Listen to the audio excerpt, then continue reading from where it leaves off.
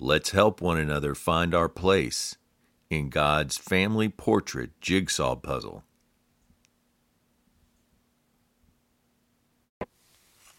Top of the morning to you.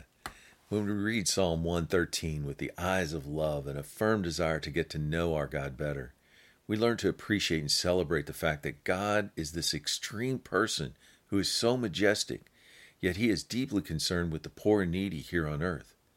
Verse 5 through 6, who else is like the Lord our God, who has set his seat on high, yet humbles himself to regard heaven and earth? Verse 7, he raises the poor out of the dust. The Lord lifts the needy from the ash heap and dunghill. And verse 8, seats them with princes.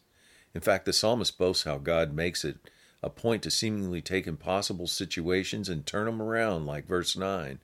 He makes the barren woman to be a homemaker and a joyful mother of spiritual children. While these things the Lord does deserves all our praise and thanks, we choose to praise the Lord at all times and in all places for not just what he does, but for who he is. Verse 4, the Lord is high above the mountains. His glory is above the heavens. There's none like him. Who is his seat on high? We choose to bless and salute his name now and forever. The word of encouragement, we have a mighty God, if you think about it. He is our creator, the creator of the universe. And this doesn't even scratch the surface. You would think that someone with so much on his plate universally wouldn't have the time or desire to pay attention to our lowly lives and the situations we get ourselves in. But no, that's not the case. He desires to be personally involved in all of our lives.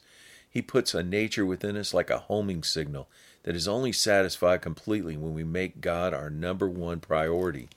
It's like two puzzle pieces fitting together when we join ourselves together with him. He then places us in the big puzzle at large where we were created to be. That's our purpose.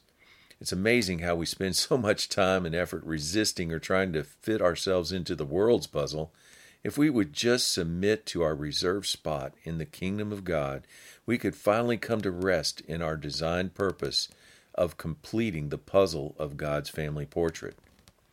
It's sort of like the first day of school. Everyone walking the halls to find their classes. Most find them, except for those few that have problems. But with the help of us all, we can give them direction to get to their assigned spot. Once everyone is in place, the function of school can begin. There's a lot of people in our circle of friends and family who are lost and need help finding their place in God's family. While we can be content just resting in our assigned spot, the more we can help others find their place in God's family portrait, the quicker the portrait will be completed. Then we can be a part of a beautiful family puzzle, able to be enjoyed by all. Have a great day.